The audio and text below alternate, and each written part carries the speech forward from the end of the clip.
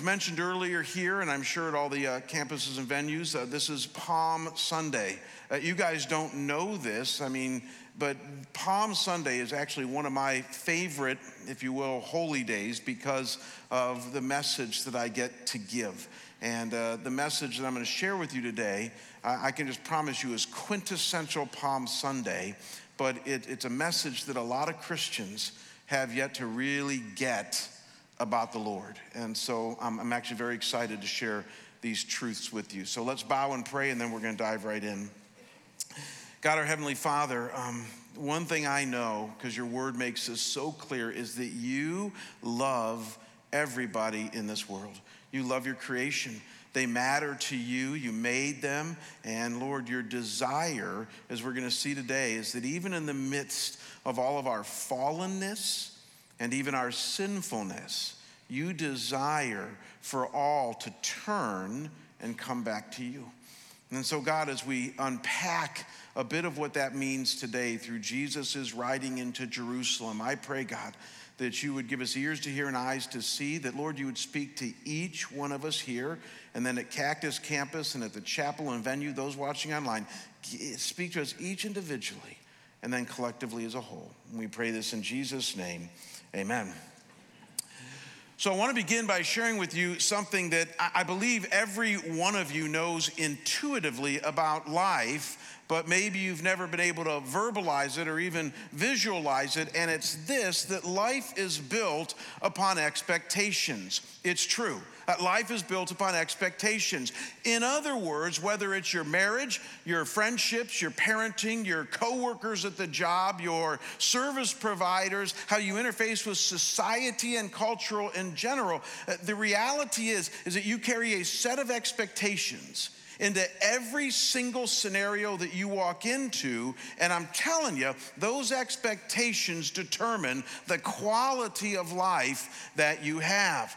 And here's the equation of how this works. You begin with the expectations that you have, again, in any given scenario in life. And what I've learned and what you have learned is that if your expectations are too high, if they're too lofty, if they're unrealistic, you experience what I call PDS, profound disappointment syndrome. Anybody ever experienced that? You set your expectations way too high, and because of that, you are disappointed in whatever scenario you're in.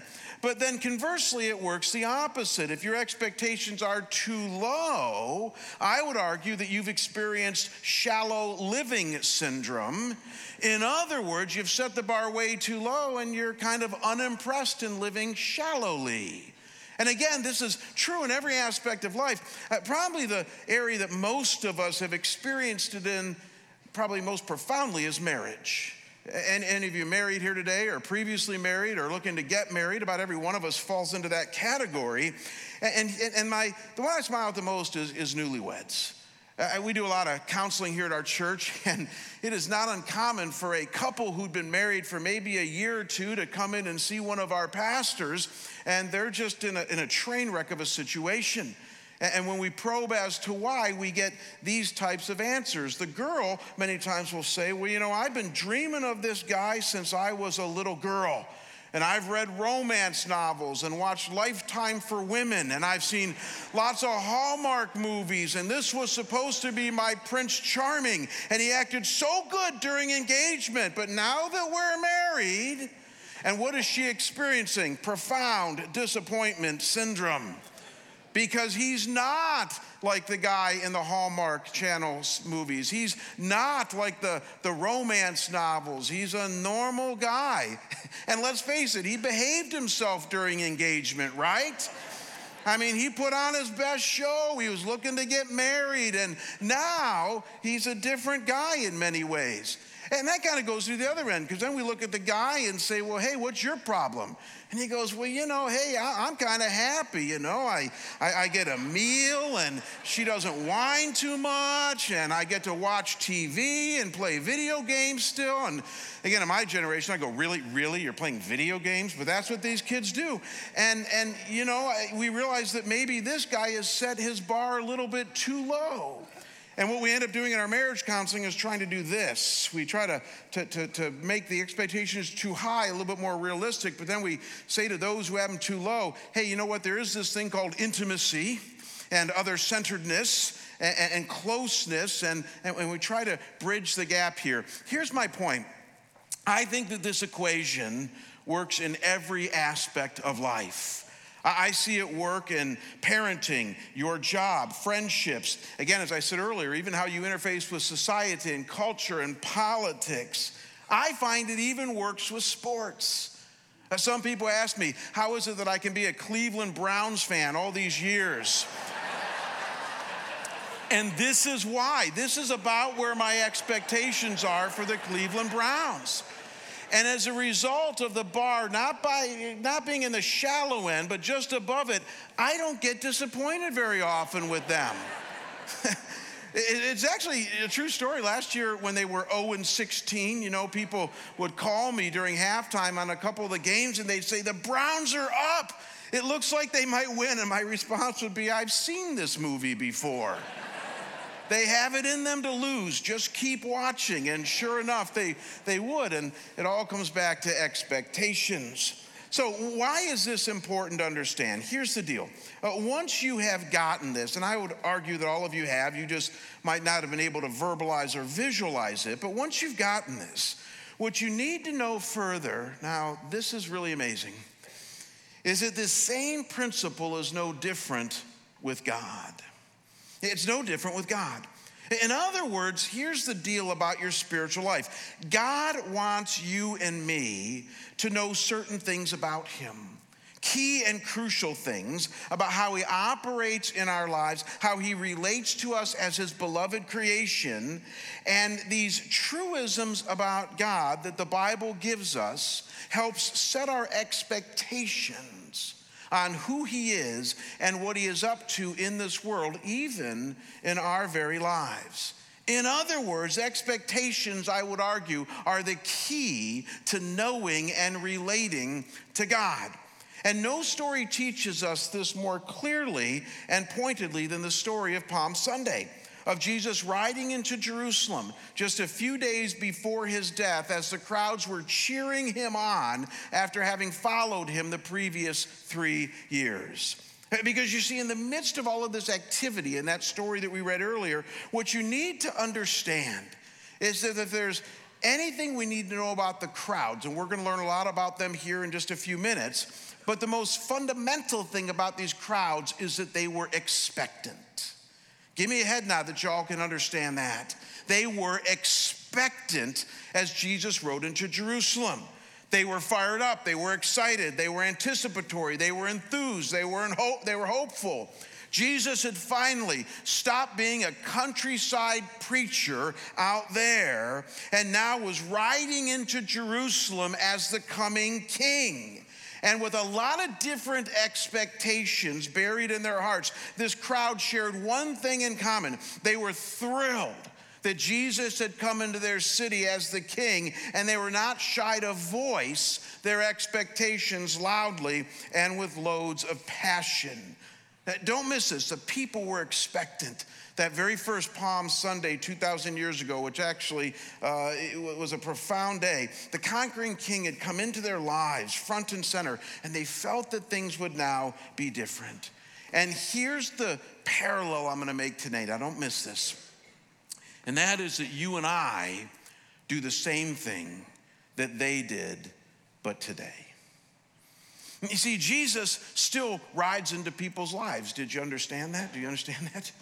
I mean, he doesn't ride on a donkey into our lives, and we don't put palm branches in front of him, but he is the resurrected Savior who is still alive today, and he likes to enter into people's lives today. So pictorially, let's get this picture in our heads. He still rides into people's lives today.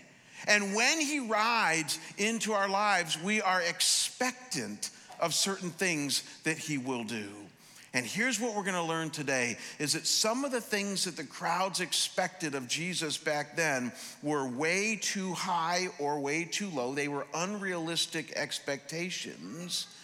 But then there was one thing that he came into their lives to do that was the core and the most meaningful, and many of them failed to grasp it. And my point is, I think it's happening today. I think that for a lot of Christians, and certainly for a lot of seekers, Jesus rides into their life today, and we expect him to do certain things. And when he doesn't do it, we experience profound disappointment syndrome, and we become a spiritual casualty. But the problem was not with Jesus. The problem was not with him riding into our lives. The problem was with our perspective, our theology, what we thought he was going to do that he didn't do. The same thing the crowds dealt with back then. That's what we're going to explore right now. So notice with me 3 sets of expectations that the various people in the crowds and among the disciples had back then. 3 expectations that I believe still exist today in many of us, that if we're not careful can set us up for profound disappointment. And the first expectation they had of Jesus was this, is that they expected him to be a problem-solving Jesus. You're going to want to write that down. You're going to want to chisel that in stone, because this is where a lot of Christians are today, a problem-solving Jesus. You know, one of the things that almost every New Testament scholar and expert across denominational lines agrees upon is that the crowds back then, when Jesus rode into Jerusalem, expected that Jesus was there to set up an earthly kingdom that would deliver the Jewish people from secular Roman rule and cultural bondage. In other words, they expected him to fix their societal, religious, and personal problems. I mean, think about what you know about this story. Jesus was coming into Jerusalem as the long-awaited Messiah who had been predicted for thousands of years to come and rescue Israel and bring her back to the glory days. He came in the vein of King David when Israel was a theocracy and set up as a monarchy to lead the people in glorious religious and spiritual revival. And so they saw Jesus coming in the lineage of King David, and they thought he was going to set up shop in that culture back then and say, we are done with all these shenanigans that have gone on with Roman rule and Greek rule and Assyrian rule and Babylonian rule, and we're going to make things right that are so wrong with your lives. In short, they wanted this king coming into their town to set up physical shop and be a problem-solving Jesus. And boy, would they ever be disappointed. Many of you don't know this, but the whole symbolism of Palm Sunday, with the palm branches being laid out, and they also said they laid out their cloaks, is actually very rich when it comes to this problem-solving Jesus theology. This idea of laying palm branches down for a dignitary coming into Jerusalem had gone back thousands of years. It was done in the book of Kings with King Jehu when he came into town, and it was done with Roman leaders and Greek leaders of that day, and it was their cultural way of saying the king is now in the city, the physical king who's here to solve our problems, who's here to make things right. And so this idea of palm branches and things that we celebrate now 2,000 years later is a symbolism in many ways of their bad theology back then. That though Jesus did come as a king, we're going to see that in just a minute, what he meant by king, at least in this iteration of his coming, was very different than what they expected. As we're going to see in a little while here, what Jesus meant by king is somebody who's going to rule, now watch this, in your soul and in your life and through his church. It was a spiritual kingdom that Jesus came to set up. But they were off in thinking that it was going to be a physical kingdom which he was going to solve all of our problems. In short, they were going to be profoundly disappointed in just a few days, these cheering and applauding crowds, because Jesus wasn't going to fix all of their societal or even personal problems.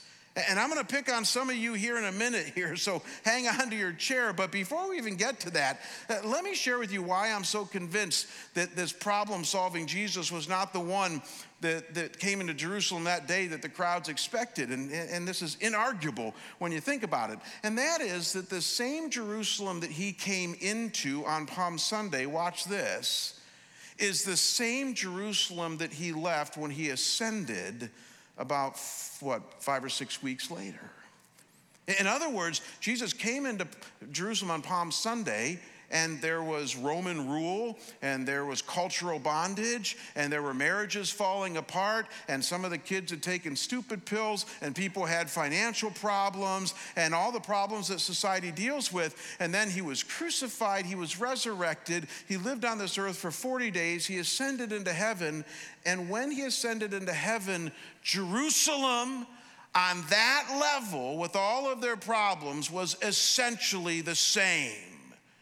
And so my point is that if Jesus is a problem-solving Savior, then why would he leave Jerusalem that way? And the reason is simple, as we're going to see in a minute, because he's got a bigger plan for your life, a bigger plan for this world than simply solving all of our problems. Very quickly, before we move on, the reason that this is so important for you and I is that there are many Christians out there today, and I deal with many of you throughout the week, and I love you. But we have this view in our heads and our hearts that Jesus rides into our lives today as the conquering king, and he is going to solve at least all of my big problems. Here's what I hear from many of you. He is going to restore my failed marriage. He is going to shape up my out-of-shape kids. He is going to get me back on track financially and give me more money. He is going to heal all of my damaged emotions that seem to plague me. There's even some formal theologies out there, and some of you know them, that have developed over the years that come very dangerously close to declaring that if you have enough faith in this problem-solving Jesus, then he will do it for you, just like you ask him to and expect him to. The mantra goes like this: follow Jesus and you have a great marriage, semi-good kids, lots of money, and no more depression, discouragement, or anxiety. He rides into town, and he rides into town as a problem-solving Jesus, and he is going to solve all of my problems, because that's what Jesus does. The only problem with that theology is twofold. You ready for this? It's biblically wrong, and it doesn't work. How's that one for size? It's just not true biblically. That's maybe for another sermon. I can prove that to you, that this man of sorrows, who Paul the Apostle declared is made strong through his weakness, in other words, through his problems still in his life. That's a whole other theology. It also doesn't work. I've dealt with way too many people over the years who bought into that lie and were sorely disappointed with the Jesus that they thought was riding into their lives. And I don't want to be heard wrong here today. I want to make something really clear right now, because this is Holy Week, as Neil said earlier. It's a very busy week for me, and I really don't want any emails from you guys this week. So let me make at least negative ones. Positive ones, send them, please, but negative ones, no. Here's the deal. I do believe that God does enter our lives and fix some of the problems we have. Amen to that? I do. I've seen God, and I believe that he does restore messed up marriages. He does call wayward kids back to himself. He does help us not spend money that we don't have and learn how to not get into debt. And I think he does heal damaged emotions. Don't hear me saying he doesn't do those things. All I'm saying is this: he doesn't do them all the time, and he certainly doesn't do them on our timeline and in the way that we want them done. God does want to help you in your life, but it's up to him on how he's going to do that. And yet the hardest thing to hear is that he does declare that the things that you are so concerned with, that you think are these huge problems, he doesn't see it that way. You have a much bigger and different problem that he's here to deal with, which we'll get to in a minute. But all your little daily problems what the Bible actually calls light momentary struggles. You like that one for size? Light momentary struggles. That's what the Bible calls your problems. He's not as concerned with those as he is with something else. And so though he does fix our problems, here's the difference. That's different than smacking a label on Jesus and calling him a problem-solving Savior. Because if you do that, you're in bad theology realm. Even though he might fix your problems at times, he is much more than a problem-solving Jesus. Much more than that. What do you expect from this man riding into your life? Now, a little bit more quickly, as you're chewing on that, notice with me a second expectation that some in the crowds had back then, that I believe many have today. And if you didn't like the first one, I just got to tell you, it gets worse. And so hang on to your chair. We're going to end on a glorious note. Please just hang in there. You're going to be encouraged. You're going to like breakfast here after church, so don't worry about that. But here's the second expectation they had, and that's that they wanted a power-producing Jesus. They wanted a power-producing Jesus. Look at how this is so clearly contained in the text. In verse 37 of the story that was read earlier, it said, "And as he, Jesus, was now approaching near the descent of the Mount of Olives, the whole multitude of the disciples began to praise God joyfully with a loud voice for all the miracles which they had seen." I put it there in bold, linked together, praising God joyfully. What for? For the miracles. So in addition to being a problem-solving Jesus, they also were excited that Jesus was coming into town because this was the miracle worker who had power in and through him because he was the second person of the Trinity, God the Son coming to earth. So obviously he would have power. And yet they expected a power-producing Jesus to ride into their lives, naturally so. That word miracles here is probably better translated deeds of power. It's the Greek word dunamis, where we get the English word dynamite from. Boom, explosive power. So the New Revised Standard Version actually translates it deeds of power.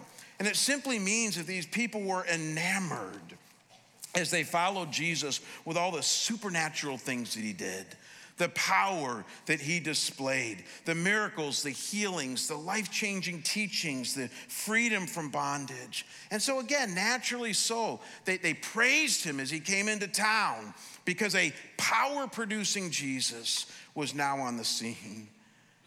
The only thing I can tell you is, boy, would they ever be disappointed in about 5 days. Because what was going to happen to this power-producing Jesus? He was going to be arrested, beaten, humiliated, and then killed on a cross. And the disciples all scattered. They hid out in what we call the upper room, and they had all of their expectations shattered. Not only did he not prove himself as a problem-solving Jesus, but this power-producing Jesus didn't come through. Now, we're going to celebrate next week what power really means when we talk about what happened on the third day after his death. Anybody, no, spoiler alert, he rises from the dead. And so we're going to see some power happening here. But this whole idea, now watch this, of beatings and humiliation and arrests and death and being in that grave 3 days and then rising, that would become a pattern for all the disciples for the very rest of their lives. In other words, they didn't always get power from Jesus, at least power in the way that they wanted it to, power the way that you and I want it today, power to make our lives more comfortable and better. But look at how Paul the Apostle would eventually describe the power of God. You ready for this one? I love this. He says, we're hard pressed on every side, but not crushed. We're perplexed, but not in despair. Persecuted, but not abandoned. Struck down, but still breathing. We always carry around in our body the death of Jesus so that the life of Jesus may also be revealed in our body. Let me ask you, is that the kind of power you receive from Jesus today? Because that's the kind of power, by the way, you were very quiet on that one. That's the kind of power that he wants to deliver into our lives. And let's face it, many Christians today, they're not really interested in that kind of power. Now, the kind of power they want is that, hey, my marriage is struggling, you better save it. Or, I'm in Mayo and I got a bad health report, you better heal me. And my kid's gone off the deep end and I need you to change him right now. Now, could it be that God at times, again, he does give us power for those things in his choosing, but at times he says, how about the power to persevere in the midst of all that? How about the power to give you strength when your day is coming for you to die and yet you're not really ready to die, but your body's giving up and he's not going to heal it, he's going to call you home. By the way, that was a story of my dear mother, and yet she sat there and said, but if it's my time, I'm ready to meet my Savior. See, I think it takes power to do that. And that's the kind of power that sometimes, many times, Jesus wants to give us. It's not always on our terms. What do you expect from this man riding into your lives? So you got a problem-solving Jesus, a power-producing Jesus, and then lastly, before we wrap this up in a life-giving way, there were many who were also expecting a peace-giving Jesus. Now again, we got to be very careful with this one. Many of you know your Bible. He does give peace. Look at what they were yelling back then as he was riding in Jerusalem. It says they were saying, peace in heaven and glory in the highest. That phrase, peace in heaven, actually should be reversed here in the NASB. In the Greek, it literally means a heavenly peace. It means a peace that comes to you on earth from heaven. That's what they were asking for. And they were saying that now that Jesus is in town, peace has come our way. We're going to feel good all the time. And things are going to be good in Jerusalem now. And we're not going to have any more worry or anxiety or even all that much struggle because the king is now here. And again, need I say, they probably were a bit disappointed on that one. Because again, it's tricky. Let me ask you a question. Does Jesus give peace to our lives, yes or no? Yes. But the same guy that said, my peace I give to you, my peace I leave with you, is also the same guy that said, I did not come to this earth to give peace, but to bring a sword. And so the reality is that there are times that he gives peace, but there are times where we have to struggle and have unrest in this life, watch this, in order to get to the peace. And if you don't believe me, look at Paul the Apostle. Paul the Apostle, by the way, is the guy who wrote those famous words that many of you cling to, a peace that passeth understanding. I hear Christians quote that all the time. And by the way, that's very real. There are times that he gives us a peace that passeth understanding. But there's also times where we say this like Paul the Apostle. Ready for this? This is in the Bible. He says, for even when we came into Macedonia, our flesh had no rest. We were afflicted on every side, conflicts without and fears within. Or how about this one in 2 Thessalonians? He says, and God will give relief to you who are afflicted and to us as well. And some of you are saying, see, I told you. Well, read the rest of the sentence. When the Lord Jesus shall be revealed from heaven with his mighty angels in flaming fire. Here's what we learn about this, gang. We don't have a lot of time to spend on this right now. But here's what we learn from this. He does give us a taste of peace now when we need it most. He is a peace-giving Jesus in one sense. But many Christians are disappointed because they still have to struggle. They're still going to have unrest. They're still going to have fears within. And they look to Jesus writing in their lives and they say, what's up with that? And you know what he says to us? Get your expectations right. Whoever promised you a non-struggling life? In fact, in John 16:33, Larry quoted it last week. Jesus says, in this world, you will have tribulation. But then he says, take heart, because I have overcome the world. So there's the balance. But what do you expect from this man riding into your lives? Many Christians today are disappointed because they didn't get their problem-solving Jesus. They didn't get their power-producing Jesus. They didn't get their peace-giving Jesus, at least in the way that they wanted it. The problem, however, is not with any of that. It's with their expectations. Because when you get right down to it, There is one thing, you're gonna love this, you're gonna love this. There is one thing that Jesus promises to us as the man riding into our lives that is true every day, every moment of every day. It's true no matter how much peace, power, or problem-solving ability you have. It's true for you whether you feel good or not. It's the deepest, most meaningful thing he could ever bring to your life. You ready for this? And that is that Jesus rode into town as a redemption offering Jesus. That was a really good place for an amen. So let's take another run at that. He came into our town as a redemption offering Jesus. Amen. And it's true. You see, here's the deal with this. It's interesting. 3 years before the very first Palm Sunday, when Jesus was just starting out his public ministry, before anyone knew who he was or why he had came, John the Baptist, who was Jesus' cousin, one day saw Jesus out in the open there, and picture this, he yelled in front of everybody and for everybody to hear, like yelled across the courtyard.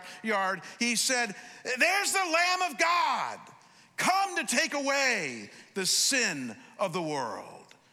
Picture that in your mind. It's John 1:29. He yells, "Behold, the Lamb of God, who takes away the sin of the world." Here's what you need to know about that statement. Talk about a spoiler alert. Talk about telling you the end at the beginning. I mean, that sums up everything that was going to happen over the next 3 years, everything that was going to happen during Holy Week, everything that would happen on Easter weekend, and everything that God cares about in your life for the last however long you've been alive. Listen, church, he cares about your problems. He wants to give you power. He's going to give you peace. I'm not here to tell you any of that. But his number one agenda in your life, watch this, is to deal with the deepest, most vexing source of all of your problems. He's here to deal with the thing that creates absolute distance from him right from your birth. He rides into your life to deal with the thing that separates each and every one of us from the God who made us and loves us. He's here to deal with that dragon in your life that has created such a mess of your life. And it's a dragon so strong that no matter how good or righteous you try to be, you can never slay it. Only Jesus can slay it, and that's why he came into your life. And what is this we're talking about? You ready for this? It's your sin. It's that stubbornness inside of you. Let's be honest right now. You all have it. I sure have it. My wife's in this service. She's about ready to yell amen. It's that stubbornness inside of you.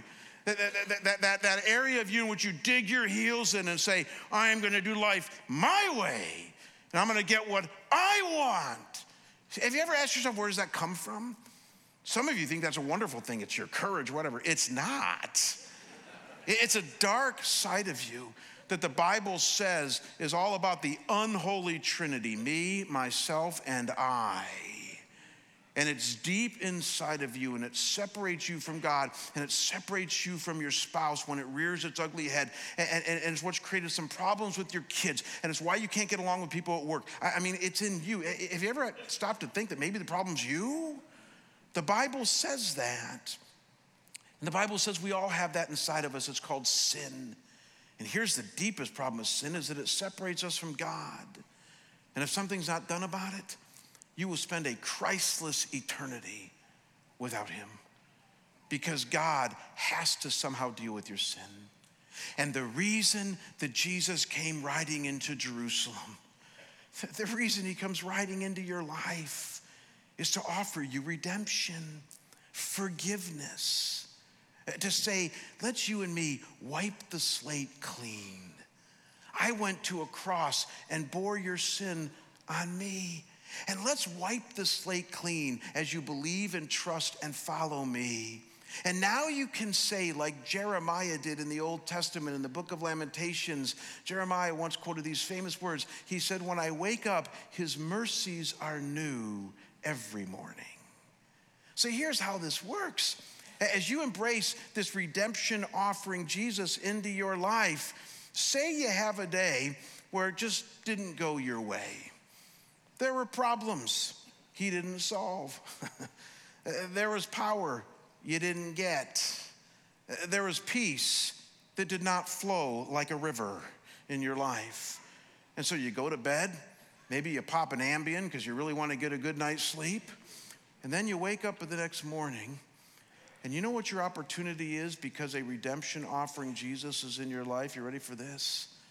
You can say even before your feet hit the floor, his mercy is new every morning.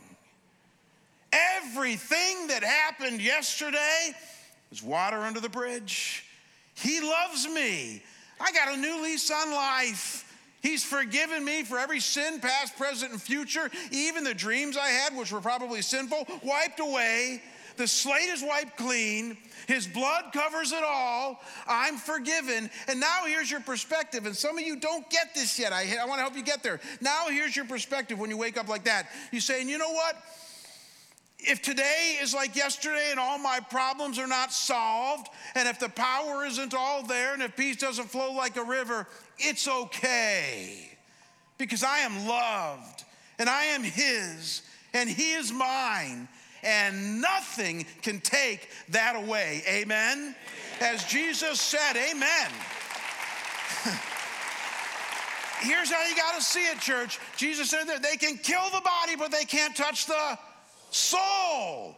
So there's something now inside of you. There's something inside of me that goes deeper than any of the expectations that we have in life. And that thing that now is inside of you because of Jesus is so deep, it is so entrenched, it's not going anywhere. We call it eternal security, that you can expect that all the time. Whether you feel it or not, whether you're having a good day or not, in one sense, it doesn't matter.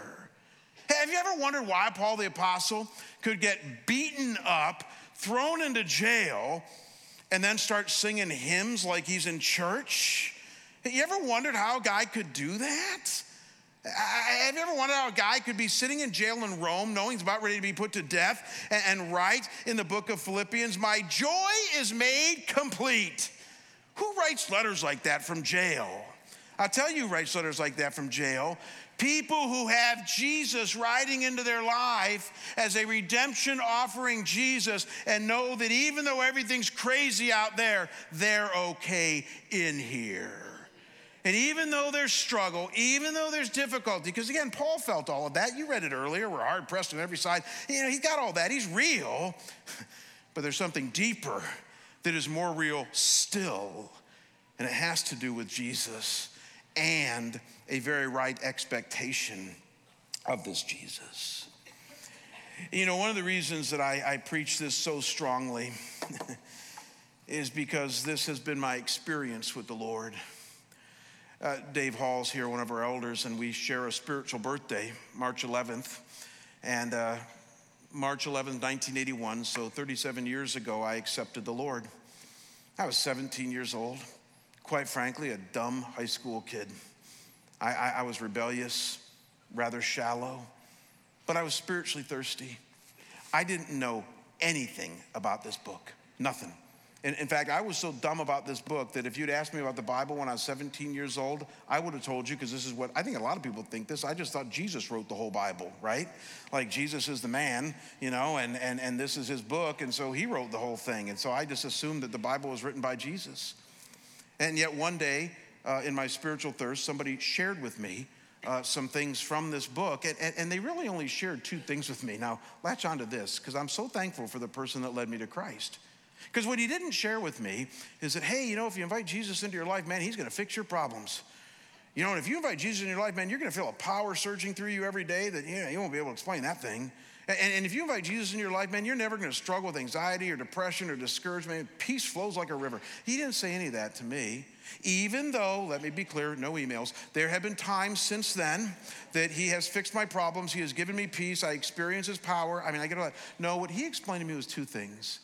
He said, Jamie, the Bible says that you are a sinner who has a problem. I love how Tom Schrader responds to that. Schrader said that when somebody shared that with him when he was 30 years old, because Schrader got that explained to him when he was 30 years old, he said, I didn't have any problem with that. I had 30 years of experience to back that one up. I mean, how about you? I didn't need help admitting I was a sinner.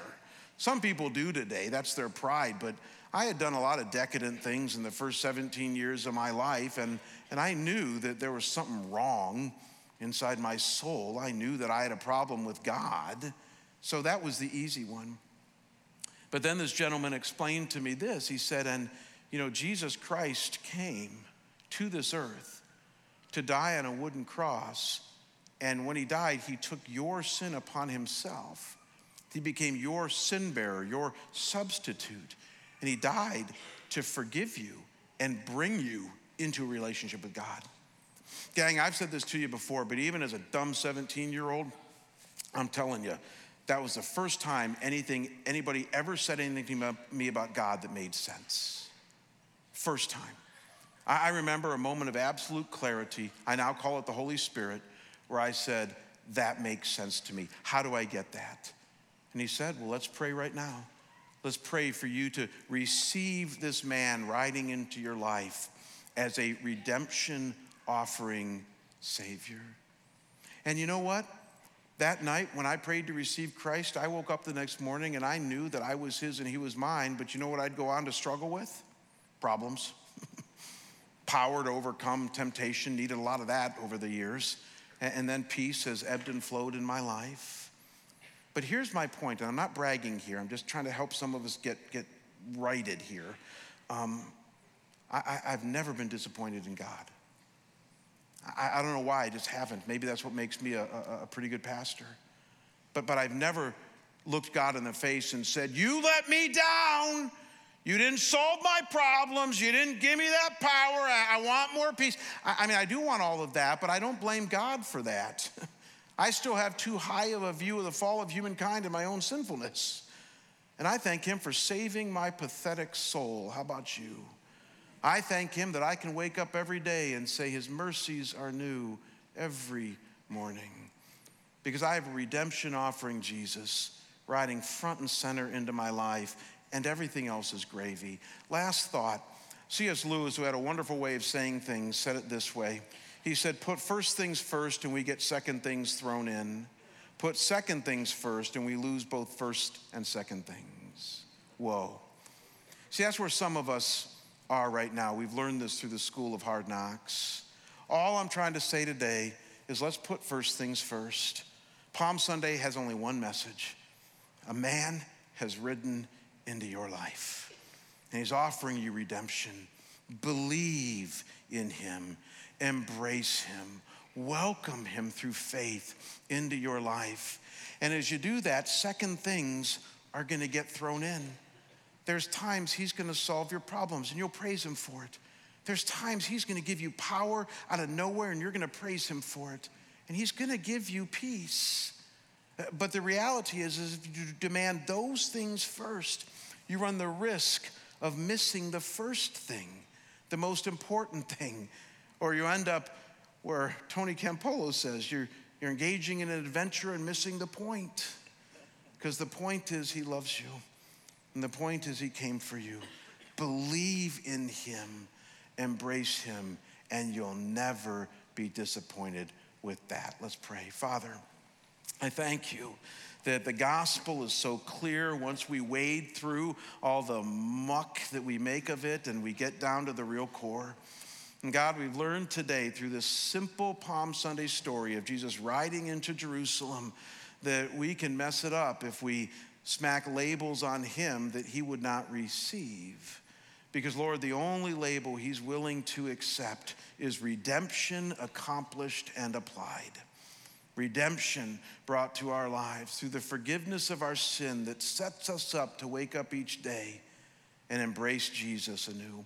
So, Father, I pray that for some of us here today that have never embraced Jesus this way, may we embrace him now through belief and faith. May we trust in him, the sin bearer, the sin forgiver of our lives, the redemption bringer. And God, may we mark today as our spiritual birthday.